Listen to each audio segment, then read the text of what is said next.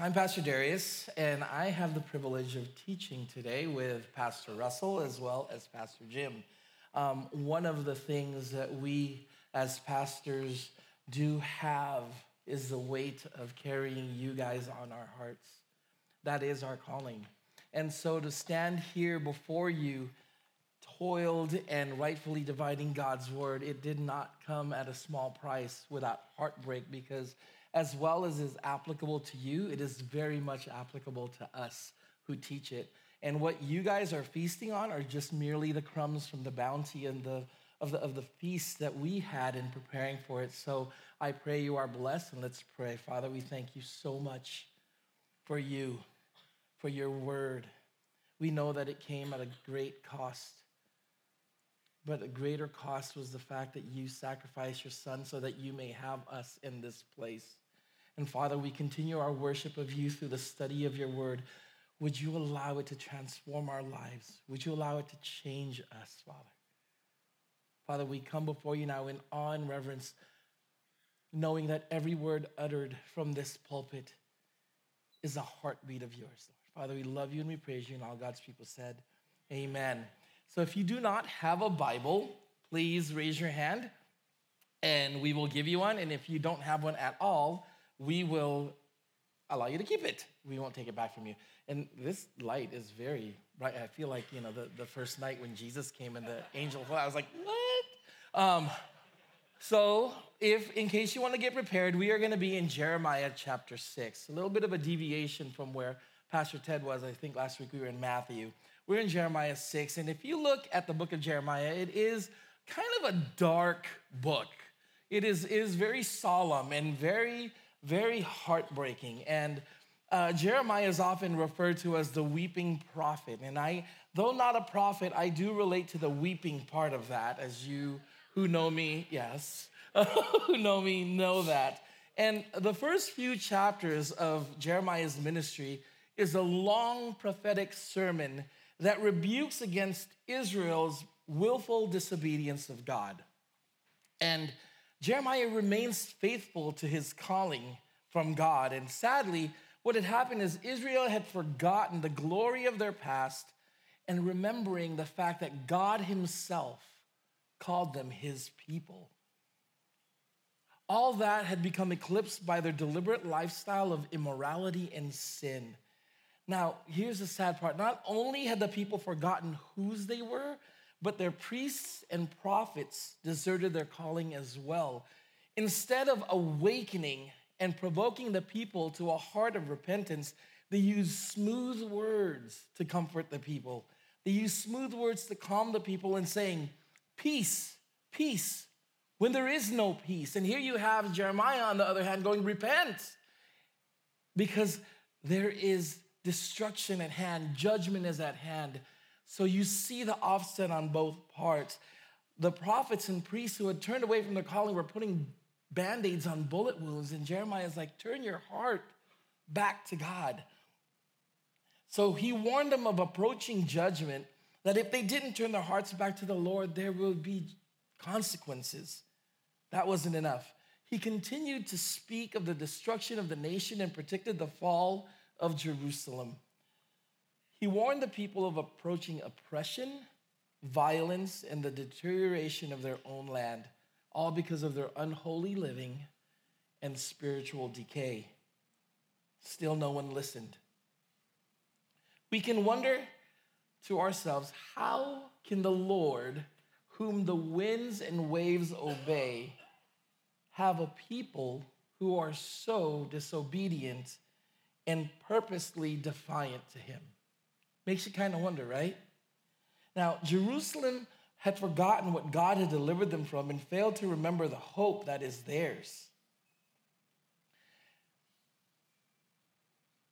It's kind of ridiculous if you think about it, because God gave them a covenant through Abraham, Isaac, and Jacob for the blessing of the nation and his people. He gave Moses the law, and David promises that if they continued to live a life in obedience to righteous paths, they would have rest for their souls.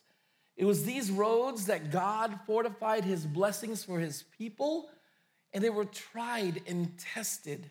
they were fail-safe.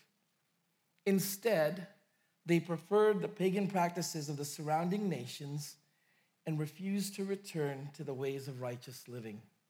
Now, it's easy for us now to sit here in church and kind of criticize their foolishness, right?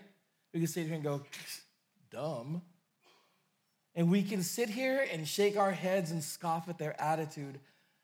We could do that, but we could also take this time to reflect and stand and look at ourselves as God's people and truly evaluate, Christian, where are you? Let's consider our ways to see if we're obeying the instructions that we've received and are waking and walking in the Spirit. Have we chosen to walk in his righteous way and fulfill his instructions as a church? Have we walked in the old ways that stands on the word of truth and leads us in the way of holiness? Or have we bought into a watered-down doctrine and a compromised faith because we've adopted worldly philosophies or engaged in fleshly behavior? Have we dishonored our Lord through our unbelief and our disobedience to him? You see, our God is a God of forgiveness. He's a God of grace. He's a God of correction. He's a God of second, third, fourth chances. Judah had a choice just as we now have a choice.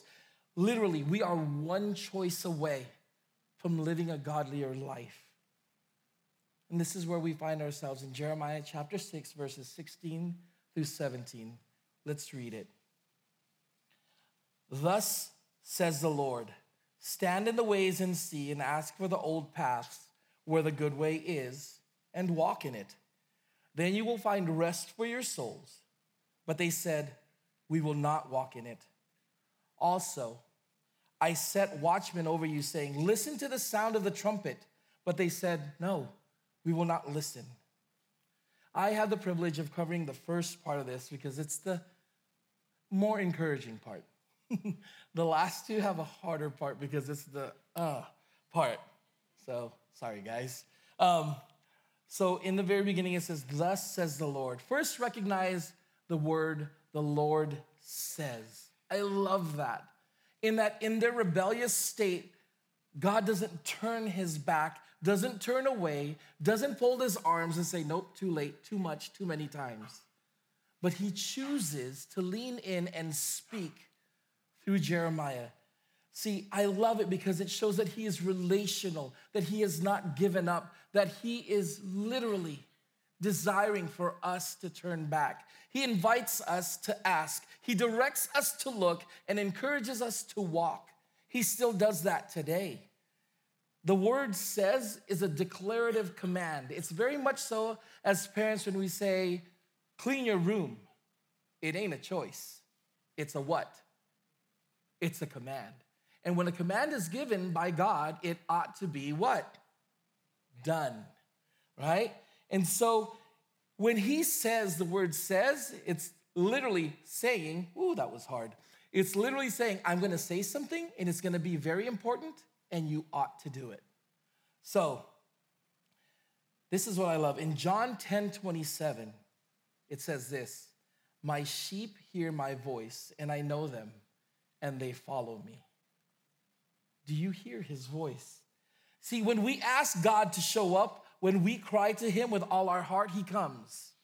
When we ask God something, he answers. Now, it might not be in the way that we want or the way that we like, but he is faithful to answer.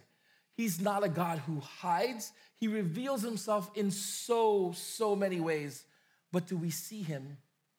Do we hear him? You see, there may be many reasons why we don't hear what he is saying.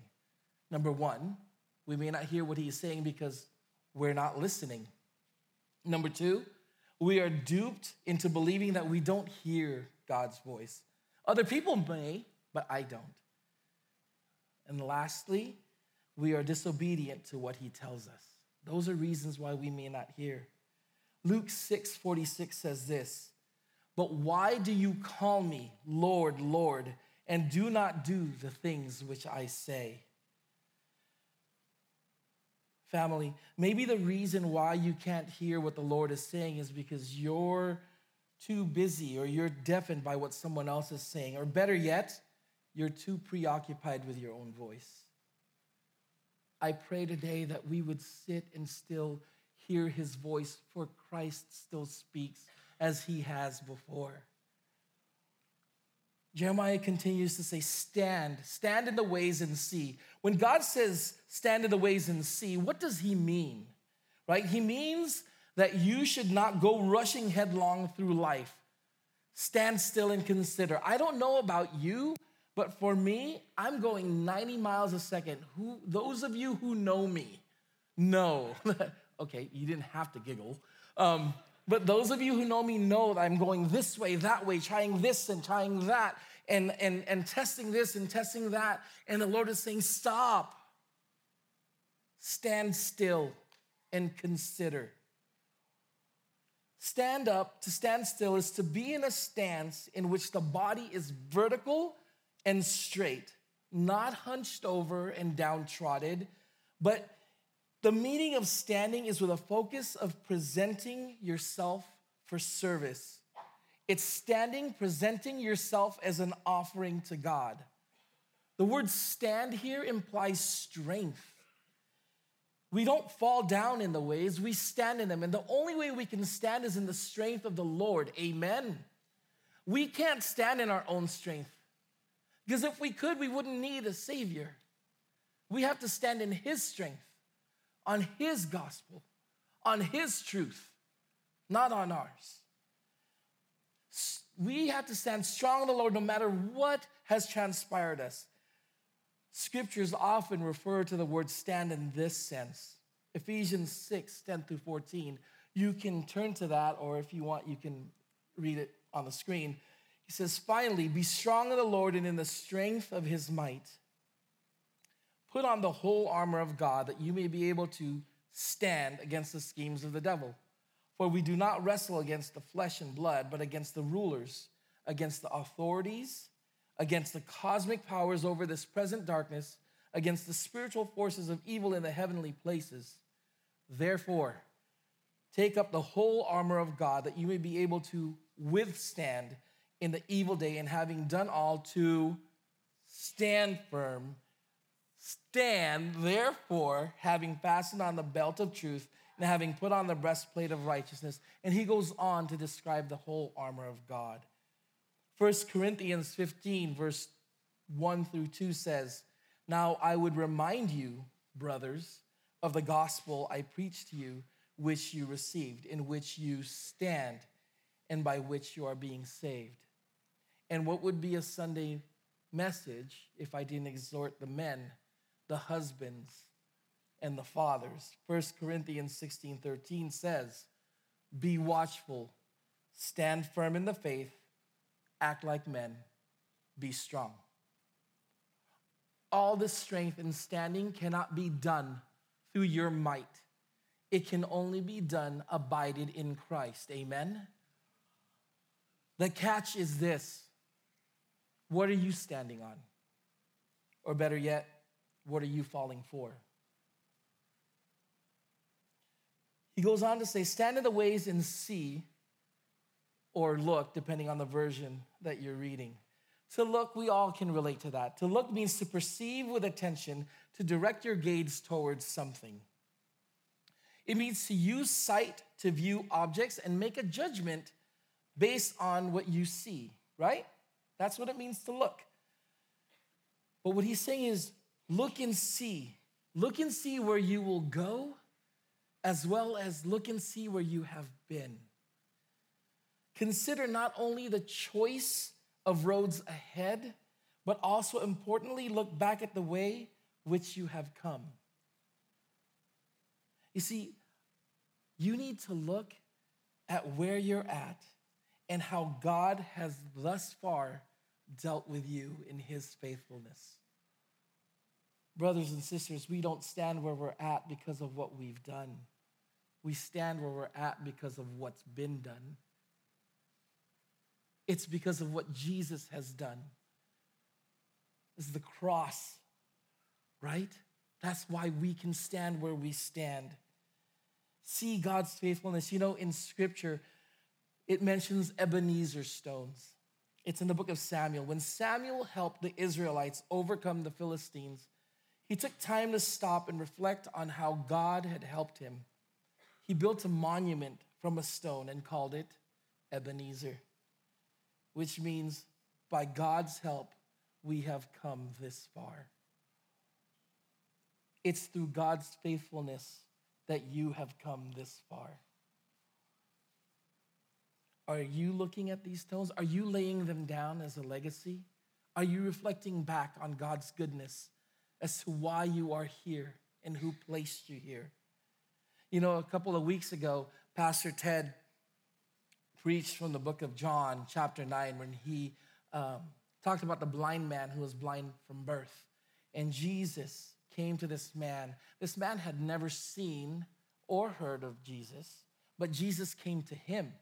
And with his spittle and dirt, he formulated clay and placed it on his eyes, and he began to see.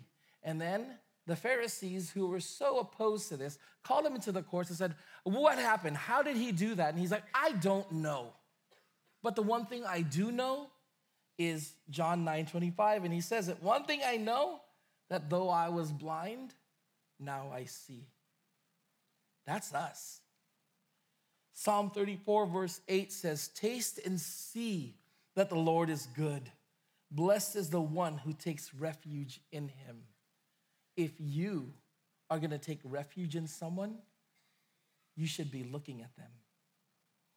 The tricky thing about seeing and looking is that you can't be blind, or should I say you can't be blinded. Unfortunately, there are things in our lives that blind us, that keep us from looking and seeing. I have a son who is infamous for losing things. And in his scurry of trying to find it, it could be right there before his eyes. Anyone can relate to this? It's like, "I don't see it. I'm looking. I don't see it. Dad, I don't." And it's right there. And Emily and I are sitting there going, "Give it time. He'll find it." What's the reason he can't see it? It's because he ain't looking. You can't see what you ain't looking at. Are you looking at Christ? Or are you too busy looking at things, looking at life, looking at the past, looking at what hurts? The only thing that will keep you from looking at the right paths is what you're blinded by. Brothers and sisters, we are required to be faithful to our calling, to walk in spirit and truth as outlined by the Word of God. We are called to grow in the grace and knowledge of our Lord and Savior, Jesus Christ, and we are called to mature in the faith that we have been taught. I pray that we take our responsibility as blood-bought children of God seriously, to die to self and boldly proclaim, sincerely and truly, "Not my will, but your will be done. Not my ways, but yours, O Lord." I pray that we would walk in the right paths, that we would take the time to stand and see him. Next, Pastor Russell.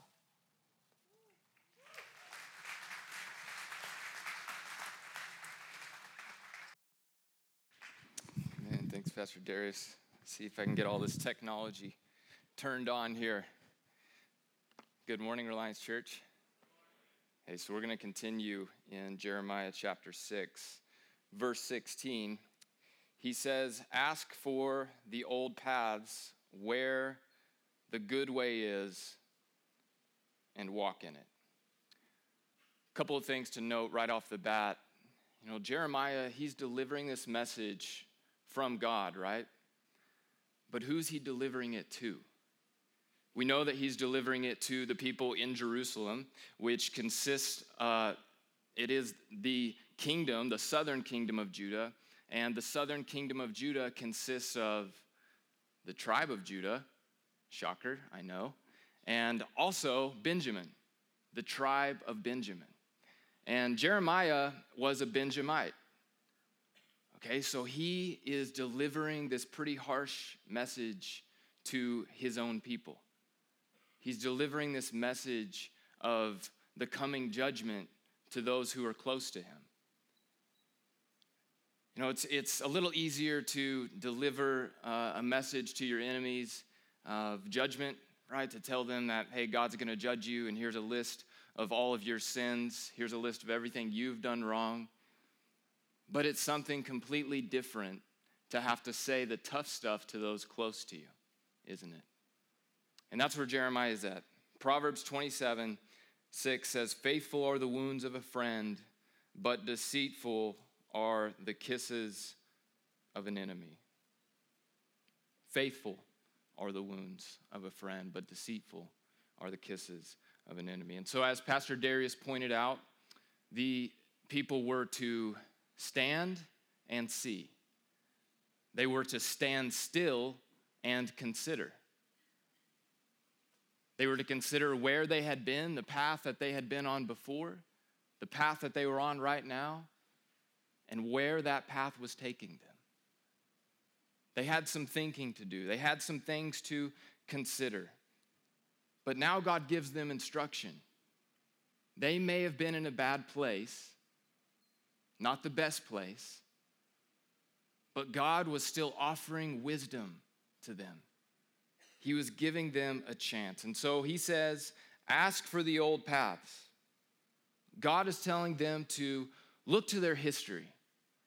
He's saying, look to your forefathers, those who have gone before you. Consider what they've done and learn from God. Learn from what God has done in and through them before. Remember, these are the people who, they belong to the heritage of Moses. And so they're being urged to follow the Mosaic traditions. They're being urged to observe these old ways. Why? Because in this situation, the old way is the best way. If it ain't broke, don't fix it. Right? Sometimes old school is the best way. Amen? And that is proven time and time again throughout history. In 1866, there was the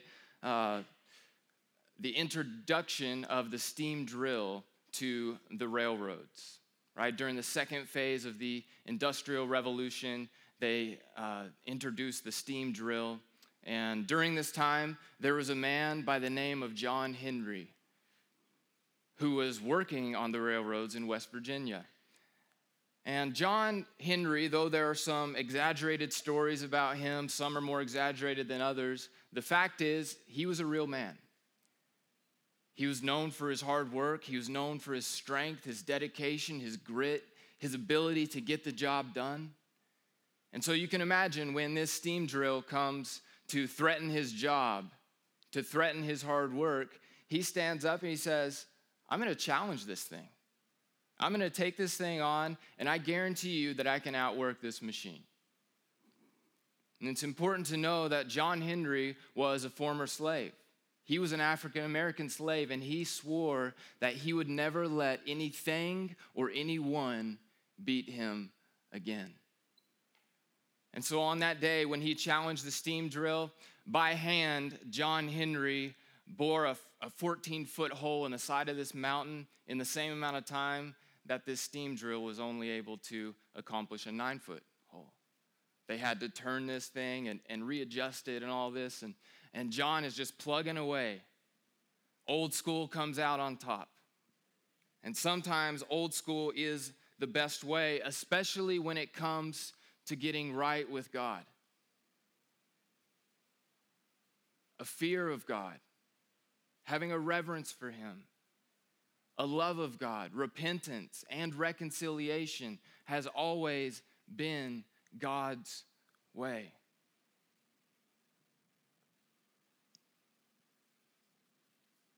There's only been two ways to go.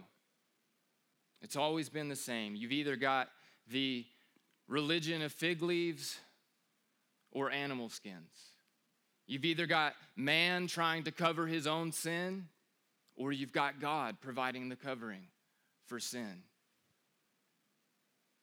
A fear of God, a love of God, repentance and reconciliation. It's always been God's way. The difference for those before Christ is that they were applying faith by looking forward to the coming of their Messiah. And for us, on this side of the cross, we apply faith by looking back and seeing our Messiah on the cross, seeing him be the one who takes away our sin, for Jesus being the atoning sacrifice for us.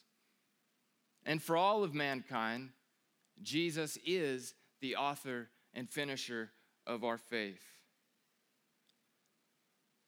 And so concerning the old paths, the Mosaic tradition, it would have brought to remembrance the ways of their forefathers, who they were never perfect, but when they sinned, they had developed a pattern of repentance, keeping a short account with God.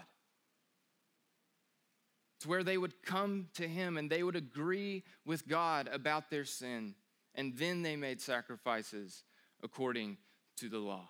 Remember what Pastor Ted said recently about repentance. It is simply agreeing with God about our sin, and then not just turning from it, but turning to Jesus, turning to the author and finisher of our faith.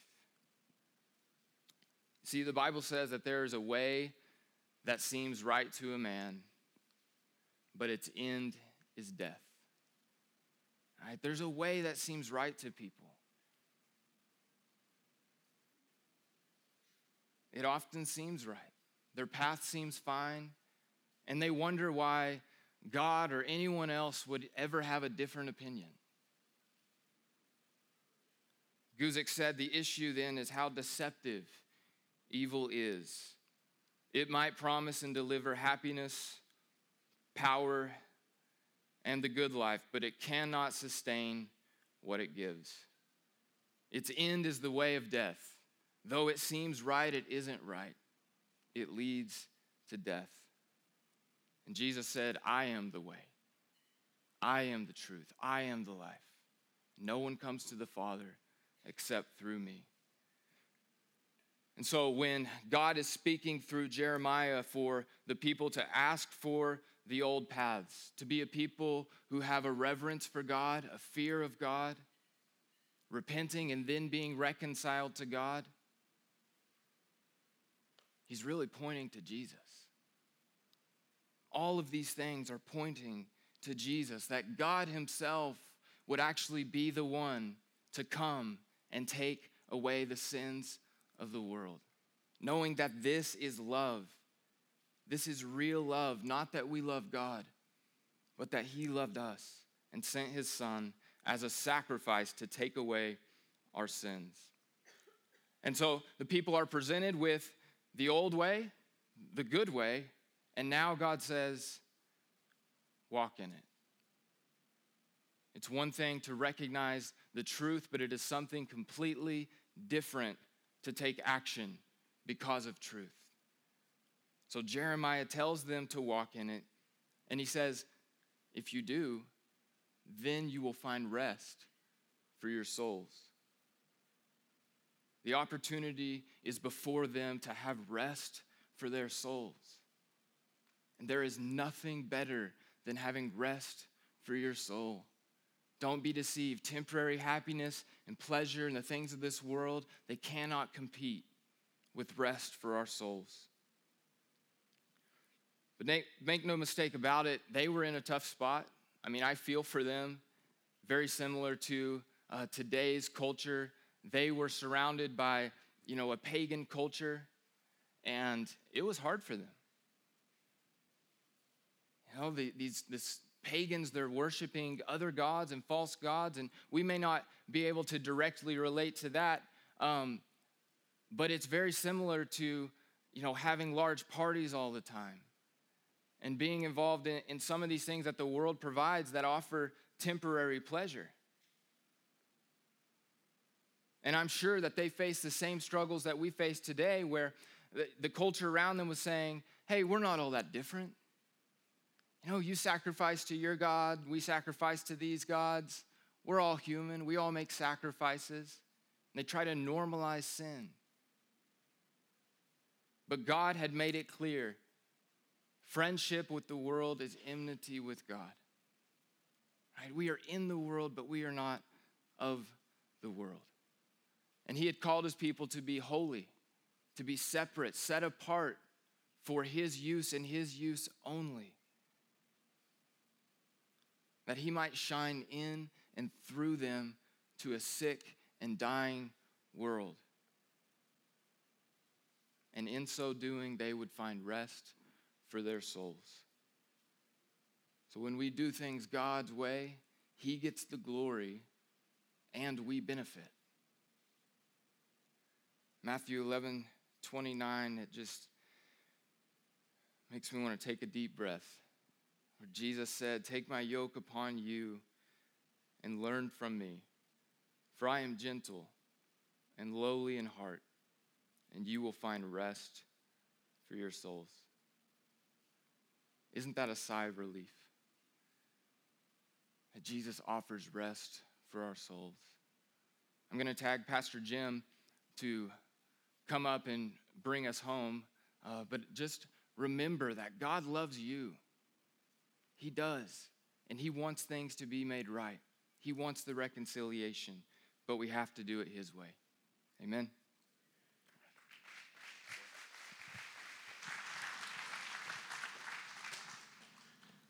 Thank you, Pastor Russell. Thank you for that introduction, too, but old school is the best way. Didn't know you liked me that much. Hold on a second, let me turn on my tablet.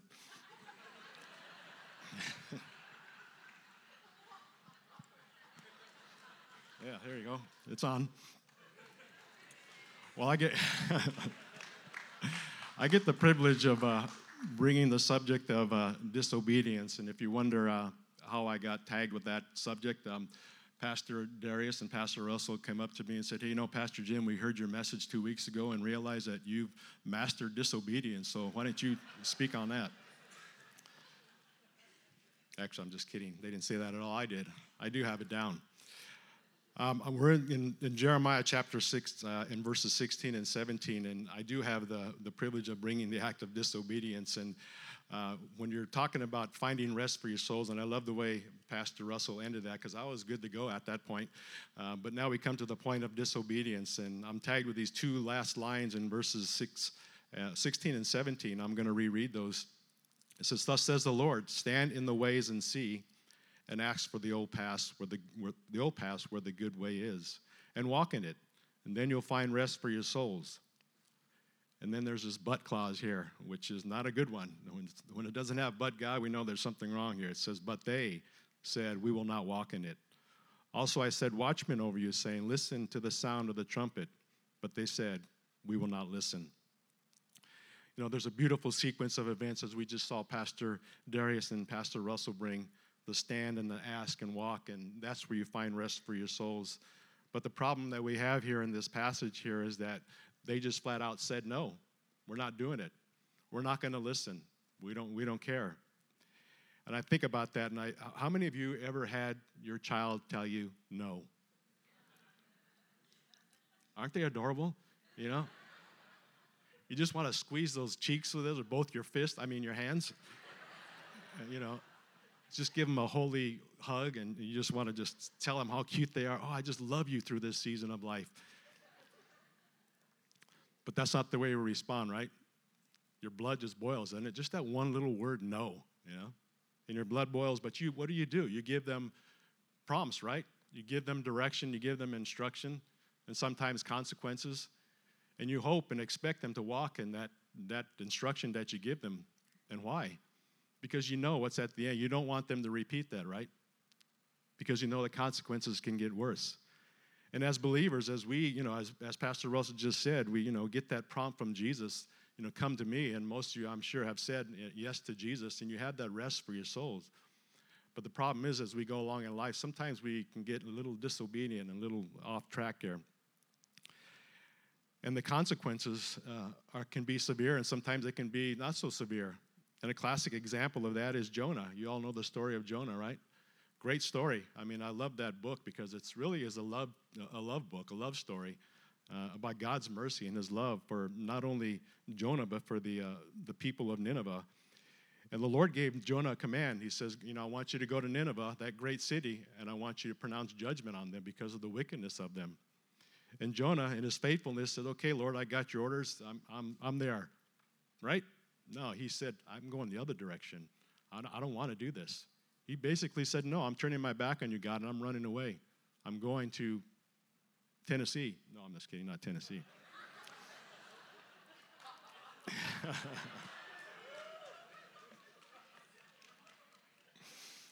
Just kidding. Kind of. He went the opposite direction. He was just totally disobedient. And he paid the price, right? We know what happened, the consequences of that was, and not pretty. But in chapter 6 of Jeremiah, and I love this just chapter and these verses that we picked out here, the application is really good for us because, like Pastor Darius just talked about, we look at these people of Israel and we think, God, what's wrong with them? Why are they so disobedient? But we're not any different, We can be stubborn at times as well, and we can say no to God. And how many of you have ever said no to God? That's okay, you don't have to answer that right now. But in this passage, the Lord gives instruction, and throughout this book, even though it's a gloom and doom book, he always gave them a way out, or just attempted to anyway, and gave them instruction, and gave them the time to repent, but they didn't.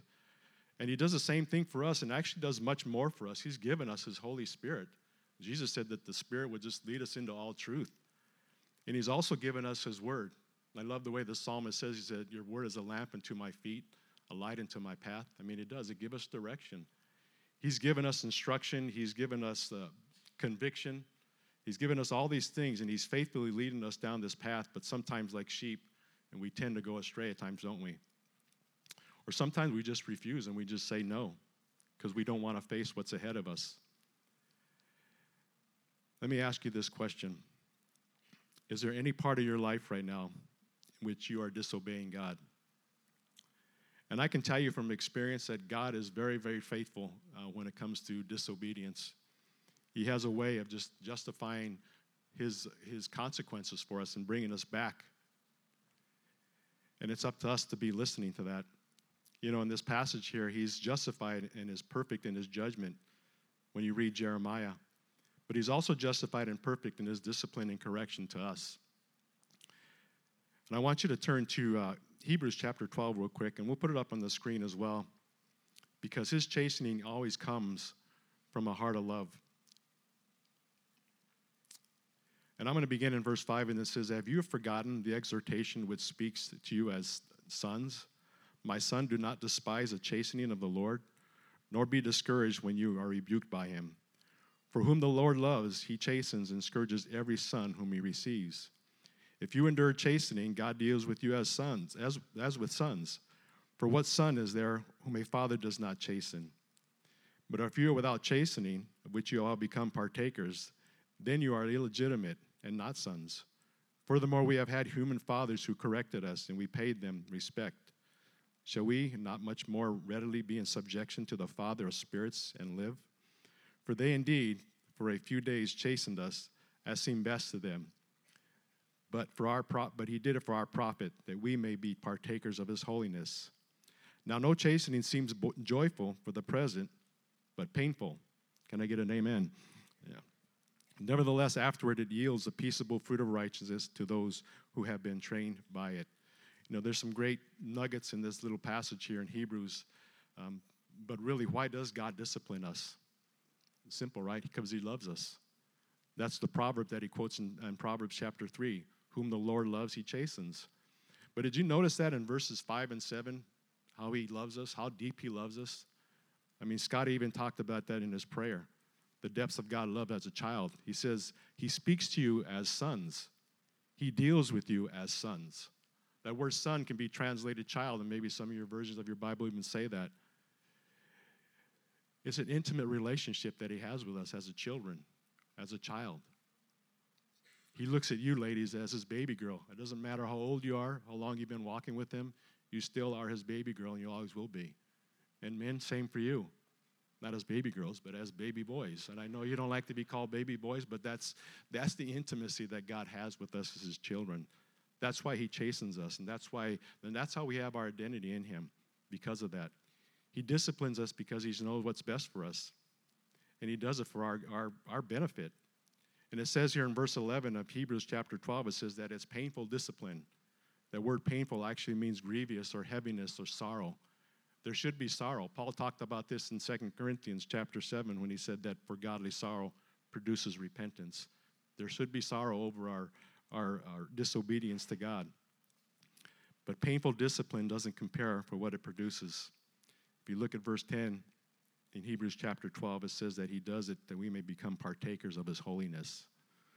And also in verse 11, it yields the peaceable fruit of righteousness. In other words, through that chastening, he allows us to be a part of his holiness.